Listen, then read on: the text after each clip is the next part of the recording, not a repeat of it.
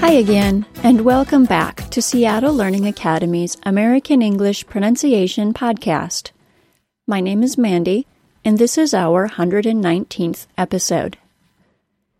The American English R sound, whether it's part of an R-controlled vowel or is being used as a consonant, is one of the most difficult sounds for non-native speakers to master. American English is known for having rhotic vowel sounds. A rhotic vowel is a vowel that is followed by an R sound. This characteristic is one of the major differences between standard American English and the received pronunciation of Britain. I like using the Cambridge Online Dictionary when I want to compare American and British pronunciation of words. For instance, here's the audio sample for the words bird and storm from their website. I'll play the British pronunciation first, then the American. Bird. Bird. Storm. Storm. If you're practicing American pronunciation, every pronunciation textbook will tell you that a rhotic vowel is expected. Something that many student textbooks don't mention is that there is more than one way to produce the R sound that makes the vowel rhotic. Wait a second. What? Yes, there is more than one way to create an R sound. The more commonly taught method is to curl the tip of the tongue upward, toward the back of the tooth ridge. With this technique, the back of the tongue is kept low. In his book, A Course in Phonetics, Peter Ladefoged says that 60% of Americans use this technique.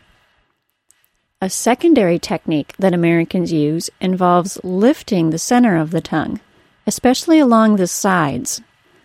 The sides of the tongue press against the top teeth toward the back of the mouth.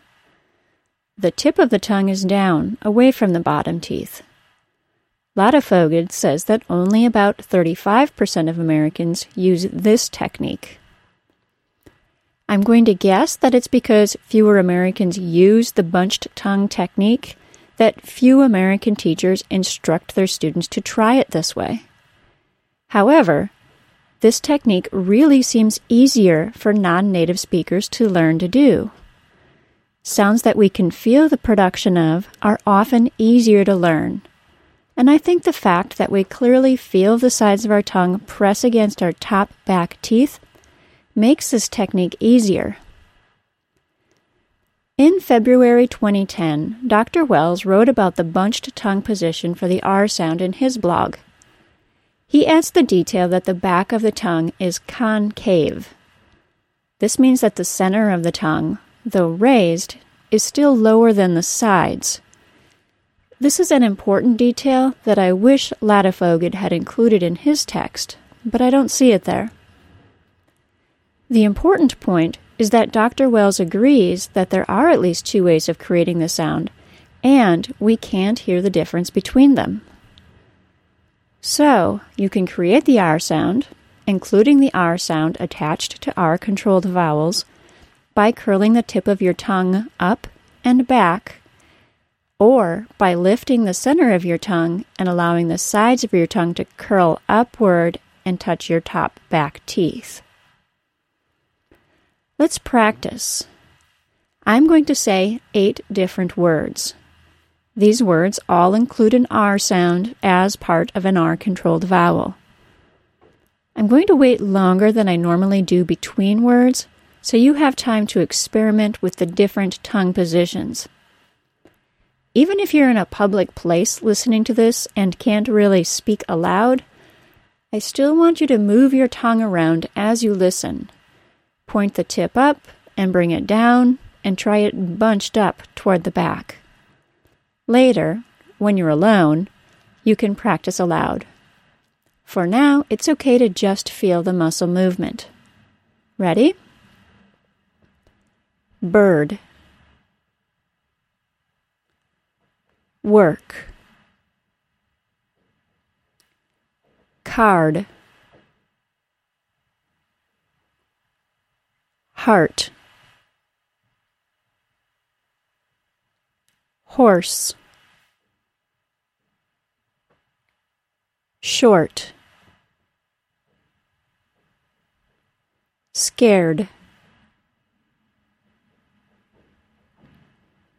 chairs. How is that? Today, I want to blend a tip for practicing pronunciation with a plug to our sponsor, Audible.com. A great way to practice pronunciation is to mimic a native speaker as closely as possible. Try to copy the speaker's sound production, intonations patterns, and speed, including pauses. When you start to give so much attention to the details, I guarantee that you will learn something about English, or, at the very least, you'll find that you have more questions.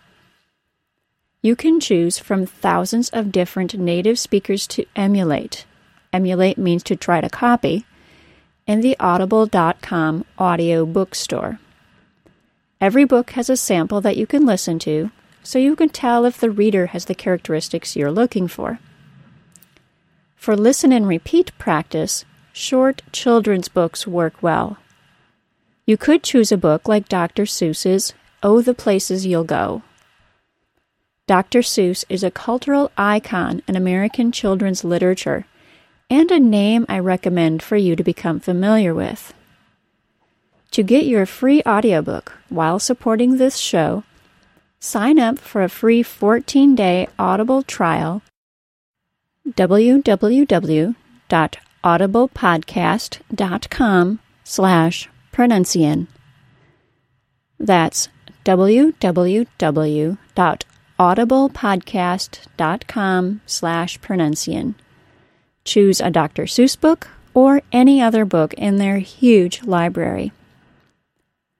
You can find transcripts for this podcast episode and all of our episodes at www.pronuncian.com/podcast. Pronuncian is spelled PRONUNCIAN. I'll link to the new pronuncian lesson for the R sound, so you can get more details about this topic. I'll also link to the John Wells phonetic blog, so you can see what he has to say about the bunched R. One last thing to mention.